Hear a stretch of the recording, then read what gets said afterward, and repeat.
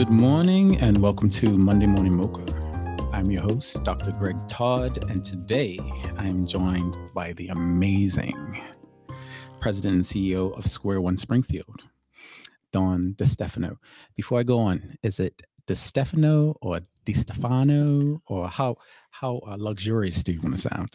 I was just going to say DiStefano always sounds so royal. It does. No, it's DiStefano. I feel like I'm in the Mediterranean, like on a boat. No, instead of the Amalfi Coast DiStefano, we're like Naples DiStefano. Okay, fair enough. Fair enough. There you go. So before we get into some awesome stuff, why don't you talk a little bit about Square One, what you do and what they're doing? Sure. Like amazing stuff. Square One. Let's see. We are a definite cornerstone of the community. We've been doing this work for over 140 years now. Wow. It's pretty long, continuous service to the community.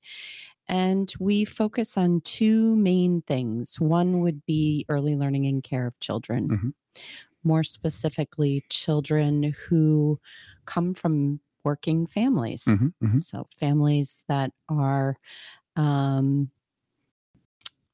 really trying to keep themselves stable and self-sufficient and need care possibly over longer periods of time than other families. So really supporting families and children. Okay. We learned about 20 years ago, it's not going to be a shock to any of your listeners, that if you're supporting children, you can do better work if you're supporting their families. So we initiated some family support services. Say that one more time. You can't support children if you're not supporting their families. You can do great work during the day, but children don't belong to the systems that care for them or educate them. They belong to their families and they belong to our community. So we see ourselves not supplanting or doing something that parents themselves can't do. But we all know it's difficult to juggle everything. And so we see ourselves as part of a family, as part of a community, and we prioritize children. That's our expertise. I love that. So just quick, give us some ideas of stuff that you guys do. Sure. So Square One is one, we don't tend to sit back on our laurels for long. And the children we're serving tend to face some adverse childhood experiences. They come from families that may be struggling with food, who might move more often than other families, who are cobbling together multiple jobs to make ends meet. And so when the children that we serve at Square One come to us, we approach the education and care of those children with not so much a deficit mindset with what's wrong with you. Instead, we look at them as perfect vessels with gifts to bestow. And it's our job to create an environment that allows those gifts to come forward. Absolutely. So I love that. At Square One, we don't try to balance by having a diverse population of children. I think other programs try to mitigate some of the challenges by adding in a more diverse group. At Square One, we kind of said, this is our community. This is what we need. Yeah. And if that means that we have a saturation of children who need to be educated and cared for in a way that acknowledges their trauma, again, not from a deficit perspective, but these are children that are going to know how to self-regulate. These are children that are going to understand their peers in a way that those of us that haven't experienced some of that childhood trauma, we don't have that experience. Absolutely. We can be empathetic, but we just don't know. Yeah. So we are really investing time and resources in making sure that the social emotional learning for children at Square One is top notch. We're investing in on-site clinicians, not to pull children out, but to join the classroom and be part of the classroom. Right. So it's a lot more about inclusion. Exactly. Yeah, I love that. Exactly. And I also love this idea of, having confidence in your model, to be able to pull that off, and having the vision as a leader to be able to pull that off, and because I think in my experience, a lot of people do look at the deficits, as a reflection of the agency.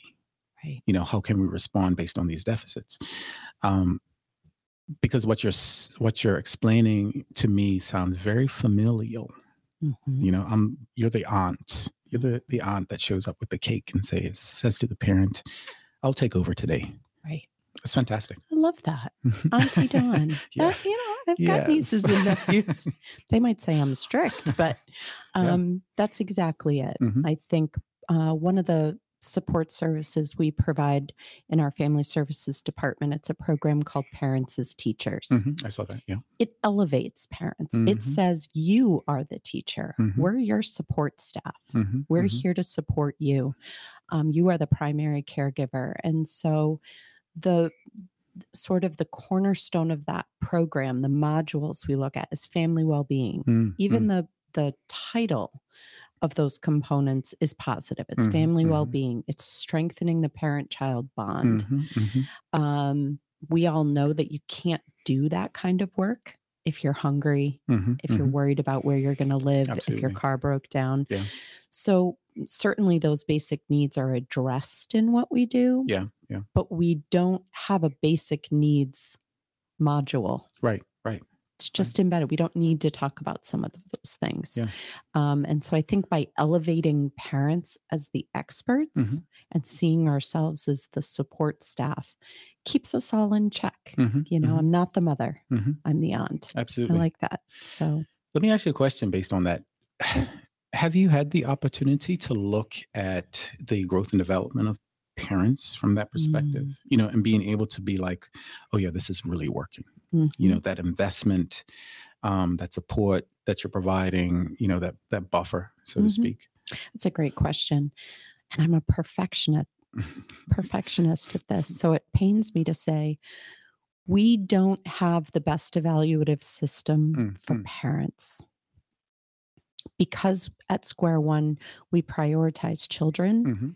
Children are the measure by which we, by default, measure how the parents are doing. Because we kind of assume if children are thriving emotionally, if they have good peer relationships, they're able to self-regulate their emotions. And we see a change in behavior, which is the communication system by which children tell us many times how they're doing or what they need.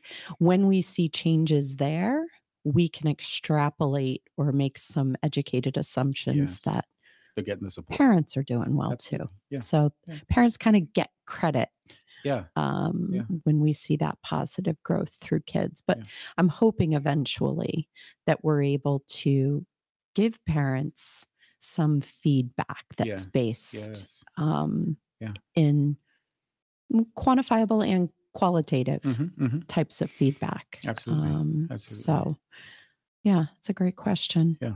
Good place to go. So, because I definitely want to come back to that. Sure. Are there any gaps that you see? So, doing amazing work in the community. Have there been over the years some pervasive gaps that you've seen that have been more difficult to address? Yeah, I'll tell you. I thought about this before I came, and parents who are trying to work non-traditional hours, the definition of which is something outside of Monday through Friday, 9 to 5. If you are attempting to work in the healthcare system or a 24-hour business where your shift is 6 to 2, you don't have childcare. We open at 7:30. Yeah. You might get lucky and find a family childcare provider, those that have those businesses out of their home where they care for kids, that opens at 5:30. At Square One, we manage a system of family childcare providers, and we do our best to encourage them to operate as early as possible or as late as possible. Yeah, as needed. Yeah. But I think the gap that exists in our community and probably outside of our community as well is there's just not an inventory of non-traditional care. And so, tragically, we see parents, especially single mothers who might be working alternative shifts, having to make really difficult choices about where their children sleep at night because they need to go to work.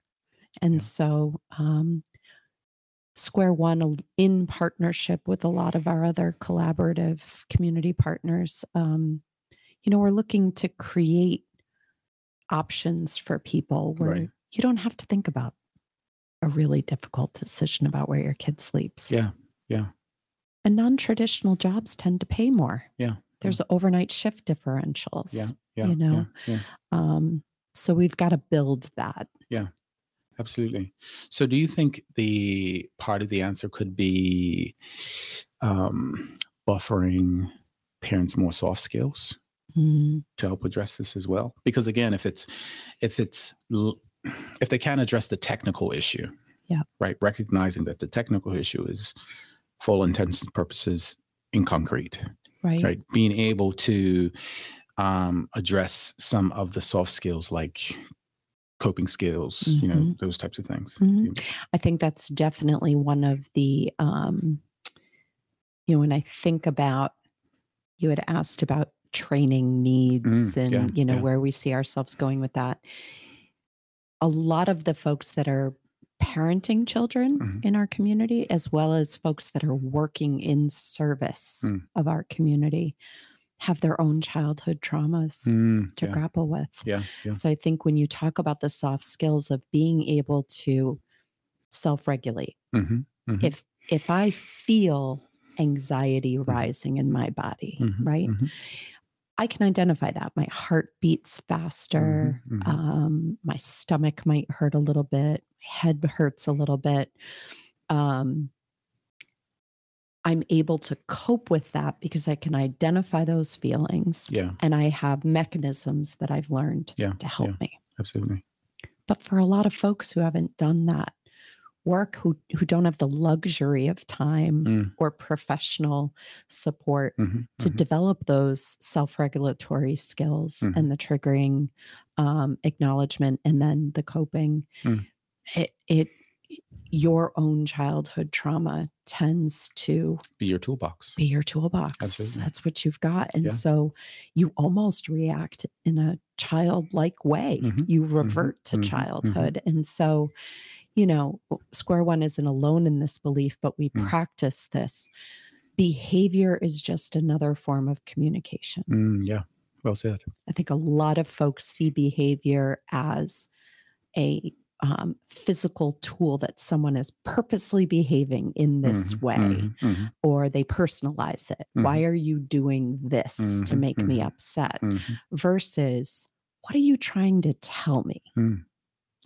What are you trying to tell me? And so I think we've got multi-generations of people trying to survive, trying to thrive, and everybody's got some kind of impact, whether it was in their childhood or secondary trauma from doing this work. Yeah, absolutely. So that's something we're grappling with. Yeah. So both staff as well as stakeholders, right? Yeah. So I think we want parents to have those soft skills of understanding what it's like to have relationships. That's one of the core tenets of our early learning and care program. Is we want children to graduate from Square One and know how to be a friend. How to recognize their own emotions. And boy, the icing on the cake is noticing your friend is having a tough time. And what do you do about that?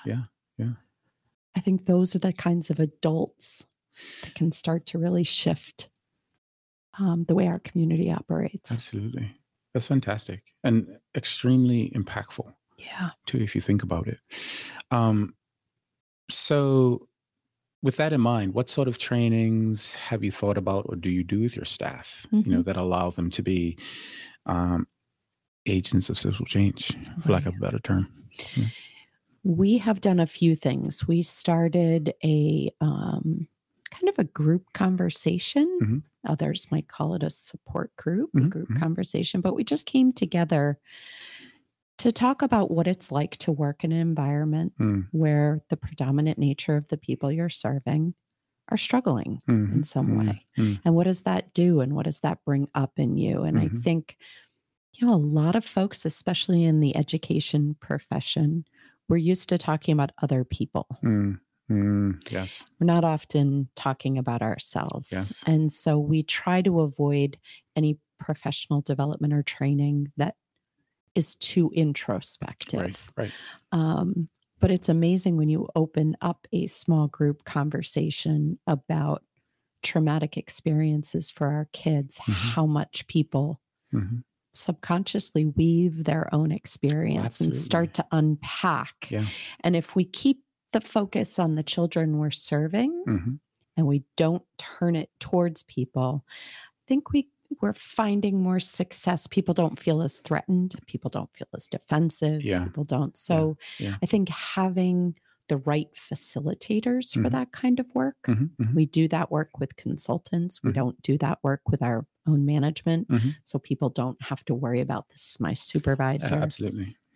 But I think there's a constant need for training. One of the things I'm most proud of at Square One is we started to realize with the needs of our children in the classroom, we were doing a lot of work on our professional development days. We bring in experts. And then when we did our follow-up, we often heard from our staff, I totally understood it on the day of the training. It was magnificent. I was so proud of what I was learning. Then I got into my classroom and I had no idea. How am I supposed to do this? And so one of the core tenets of our mental health program for children is the bulk of the work our therapists are doing are in the classroom. And we said, as much as we elevate parents as teachers, our teachers can be clinicians. We need to get rid of the titles, get rid of the segregation of professional expertise. And if you just do your work, our teachers will learn. They're students themselves. Absolutely. But if you purposely call people out or pull them out of their natural environment, it's harder to learn. I think that's a huge issue that a lot of human service nonprofits struggle with. Because I think sometimes there is this pressure to provide culturally responsive, when I mean culturally, like work responsive training, right? That's so that you can say that we're doing this. But sometimes what gets lost is this, how the training is absorbed, right? How it becomes utilized. And it's funny because I was talking to a group of people today and, about my staff, and I was like, this is who they are. Ergo, you have to adjust. If you want it to be 100% absorbed, you have to adjust as a facilitator.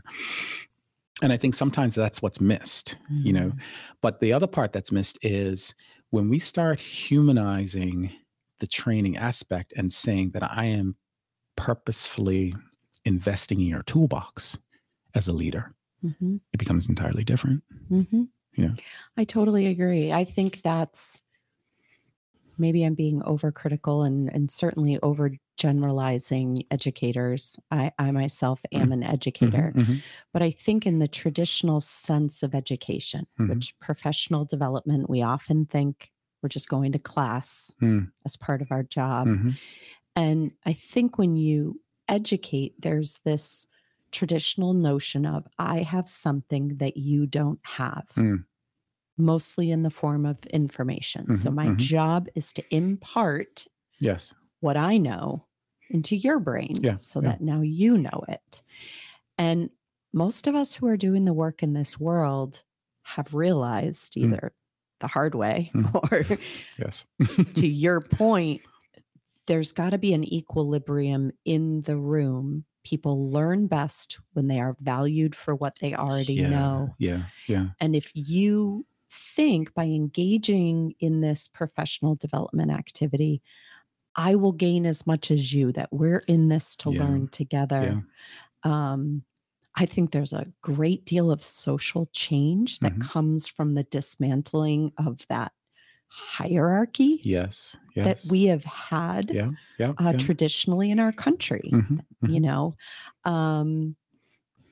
I think if we can start to dismantle some of that and come together in a way where we value what each other already have, and that has been where we've seen so much of our success. It's less about, here's a piece of paper. When you have a child who's dysregulated, do steps 1, 2, and 3. Yeah. Right. Absolutely. You know, and unfortunately, I think for some organizations, it's a revolutionary thought. I think the other unfortunate part is, as a leader, you could say, if I did this, would that decrease staff turnover? Would it decrease staff write-ups? Would it increase staff involvement and internalization of joy of working in environments, right? Because I think, you know, a lot of human services places will say, well, we can't pay you enough money or what you deserve. And sometimes I've thought staff don't always want that. You know, they want to be recognized as the individual power that they are contributing to. Training is definitely a way of doing it. Absolutely. And I think I aspire to get there. I think as leaders, if we are basing our own self-evaluation, if I evaluate my own leadership, and I think that I have to be the one that holds all the knowledge. I have to be the one that has all the answers, because someone might test me, versus I don't know the answer to that, but I'm smart enough to hire and retain and support folks that actually know a lot more than I do. Absolutely. Yeah. That actually, to me, makes you a better leader. But I think not being able to do everything for folks who aspire to be a leader, it can counteract itself, you know. Yeah, absolutely. Like, it takes a little while to build up that confidence to say, I'm actually proud I don't know some of this. I prefer my staff to say, I can at least go to the leadership at square one and we can problem solve together. Yeah. Yeah. I'm famous for saying, I don't know the answer, but let's figure it out. Yeah, absolutely. I think that's becoming a little bit more of an accepted model in terms of being a broker of information, right? And your expertise becomes, you know, it becomes like how I've used this brokered information to guide my team, right? Therefore, I don't have to be, like you said, an expert in everything, but I know how to get the information, right? I know how to use it to build my team up, to make my organization better. Right. You know? I think some of that is the critical thinking and problem solving we're trying to strengthen in our own children, right? Yeah. I mean, I think today we can solve problems pretty fast. I mean, Google's a pretty good problem solver, right? I mean, great philosopher Google. Yes. Philosopher. Yes. But it's also paralyzing. I think our default position is to just type it into Google or ask Siri. And so we've lost that sort of grassroots. What am I going to do? Yeah. And I think part of that is we have not created environments where it's okay to take time to solve a problem. Right. And so a lot of this dismantling of you have to be right, you have to be perfect, you have to know everything, is part of the social change, right? Yeah. Those that have and those that don't have, the great polarization of money, wealth, property, knowledge. And that's what we're looking to do at Square One. Yeah, absolutely. You know, I say to people often, especially folks who ask, tell me the challenges that your children have, right? How can I help? Tell me the challenges. And my default position is, oh, actually the kids are perfect. Yeah. The kids are perfect. Their challenge is actually us. Yeah. It's the adults around them that need support, that need training, that need education, that need resources. The kids, they're perfect. Yeah. Yeah. Yeah. We screw them up. Mm-hmm. Mm-hmm. Yeah. So I think we need to stop thinking in that adult hierarchy where adults know best, adults know this. Mm-hmm. Children are pretty transparent. If you follow them, most of the time you might get lost. You'll get dirty. That's for darn sure. But you won't fail. Yeah. Yeah. I love that. One of the things that I've been struggling with, so I've worked in human service at a lot of different levels, and even the school system at a lot of different levels. And I think just my observation, so don't indict me on this, is, we have the most impact on our kids at this early learning phase. Correct. Right. But also the most investment as well. Because, leaders, like you were saying, we're focusing on growth and development holistically. Right. I think one of the things that I struggle with is that somewhere along the line between early learning and elementary school and middle school and high school, it gets lost. Right. I wonder how revolutionary or even how impactful it would be if your model at Square One was incorporated at Springfield High School, right? Like Springfield Elementary School. My question is, why not? What stops it? What stops this bridge from happening? To where, we go from investing in this commodity to a number, so to speak, right? Right.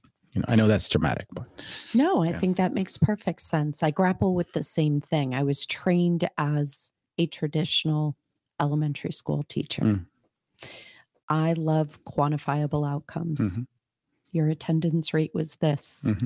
Right. We tested you. You assessed at this level. These are the questions we asked. These are the answers you knew. So I know how to fill in the gaps for what you might have missed. Very scientific, very rigid, very structured. And so when we think about something, the bridge between learning and let's call it to 12, public school learning, we have kindergarten readiness. And it's a long checklist. And it ranges from academic knowledge. Do you know your ABCs? Do you know your colors? Do you know your shapes? And it also has social emotional. Do you have friends? What do you do when your friends are upset? Things like that. I think education has become an industry. And in the very same way Henry Ford built his assembly line, we have sort of, and I'm making a broad generalization, that we've turned education into a bit of a factory. Right? You do this, you get this outcome. You need to do all these steps. True learning, when we think about the brain development of a child from 0 to 3, you're just on fire, right? I mean, your nerve endings are just connecting at rates of speed unlike any other time in your life. What we know is successful is sort of an open-ended learning environment where children can naturally explore, they can experiment, they can problem solve. And with limitless time and resources, they can engage in just about anything, right? And so when we think about where more privileged children enter kindergarten, it's not so much that they had someone tutoring them on their numbers and their shapes and their colors and their letters, but they had experiences. They were more likely to have traveled. They were more likely to have been exposed to different forms of art and expression and things like that. And so when children are limited in their learning, your brain doesn't develop the awareness that it has, the critical thinking. And so back to the problem of early learning and K through 12, the best early learning environments are open-ended. You're just letting a child explore and experiment. And so if you put that over a more rigid assessment, things that the public school systematizes, they don't match up. And so there are some common factors, but they don't come together very well. And so I think, to be really revolutionary, I think this idea of exploration and experimentation, I mean, think about it if we had it at every grade level. Yeah, absolutely. But the time was different. Clearly, there's a space for academic work that needs to happen, instructional assessment, things like that.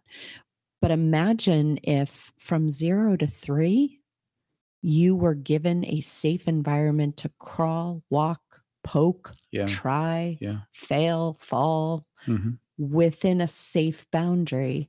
And if kindergarten maybe was the same thing, but we look at more time in terms of structured learning. I think if we eased into it, I feel like, again, big generalization, you've got really successful early learning environments, even here in our city of Springfield, where as a private preschool operator, I can be as creative as I want to be. I have safety and health regulations, but I can be as creative as I want to be. It's sort of a stark then change when you enter kindergarten. And we say that about preschool in public school environments. We worry that rigid seat assignments, everyone has to do the same activity.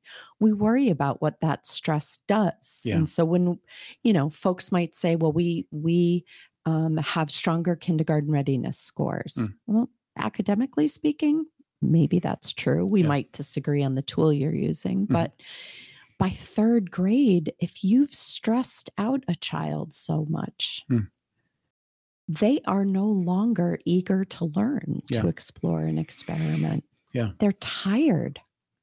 And so, I worried about the same thing with my kids. Are they going to be ready for kindergarten? Do they know their letters? I understand the stress that comes with the judgment and the assessment of your parenting. But what if we lived in a world where you didn't have that? Where your children could just have this safe, where there were no structures, where you could learn what you were interested in. What the world would be like. What would we be churning out in terms of, because we tell parents all the time, they'll learn to read. I promise you. Absolutely. One way or the other. They'll learn to read. They will know how to write their name, but we're not going to worry about that at 3. I mean, it's fascinating to see a 3-year-old who's that cognitively astute that they can do that. But we're going to measure our success on how well your child can solve problems, identify feelings, and be a good friend. Because if you can do those things, apply that to adults in our work environment. Absolutely. I love that segue. Because I wanted to touch a little bit on some of the recent things that have happened in Springfield, right? Some of the volatility of it, so to speak. At what point do we start creating resilience in response to our environment, in early learning programs? Because I get, the coping and being friends and stuff. But when we start talking about, this is the neighborhood that you're going to grow up in, let's just say, this is the family that you're going to be around. This is the corner that you're going to be on. How much of that do you think would be something that Square One would start to think about in the future? Let's just say. I feel like it's sort of you can't serve a child and a parent. We see our parents and children every morning. We see them every afternoon. kids tell you everything. Yeah. So you know where they're living and what corner they're hanging out on, or what park they went to, or and I think historically we've taken that information and put a period at the end. Yeah. Oh, that's nice. Yes. That's nice. Yeah. We store it away. Yeah. What we're trying to do at Square One, and maybe this is being a part of it, is activating our curiosity. Tell me more about that park that you walked to. How was was the sidewalk bumpy? Did your bike? Were you able to ride your bike? So initiating that processing early. Yeah, like trying to, plant the seed of that sidewalk. That sidewalk was yucky. There were a lot of holes. Mommy couldn't push the stroller. So you start to think about your built environment and the expectations for what should be basic neighborhood safety. Yes. And so I think part of the resiliency we're looking to build is, let's start to think about the world in a broader space. So rather than I went to the park with Mommy this weekend, oh, that's great. Tell me about the park. Were there swings? What did you do there? Yeah. And that kind of curiosity starts to build resiliency because you yourself start to think like, oh, I never thought of that. Okay, what can we do about that? Yes. How can we build some muscle? Yeah. So initiating this critical thinking at a young age. Yeah, and caring about your neighbor. This is the family you're going to be with. Yeah. Your family loves you. Yeah. So if you tell me your belly hurts because, you didn't have a lot of food to eat, let's talk about, what did you eat? And if you could, what would you want to eat? Yes, And then I think that goes a long way in caring about other people. I think we're afraid to ask sometimes. Yeah, absolutely. And then nobody's resilient because none of us are thriving. We're just living day by day, scared to say, how was your weekend? Yeah. Because you might not want to know. Absolutely. So that's curiosity is a key word. Be curious. I love that. I think that's a fantastic place to stop. Oh, thank you so much. This was great. Thank you. Thank you for caring about our community enough to do this. Yes. And you're an amazing rock star. So I'm saying that publicly. Oh, I was going to say, did my family hear that? They will. They will. Would love to have you on again. So we'll let you know. Would love that. Yeah. Thank you again. And it was a pleasure. Thank you. And thank you everybody for tuning in to Monday Morning Mocha.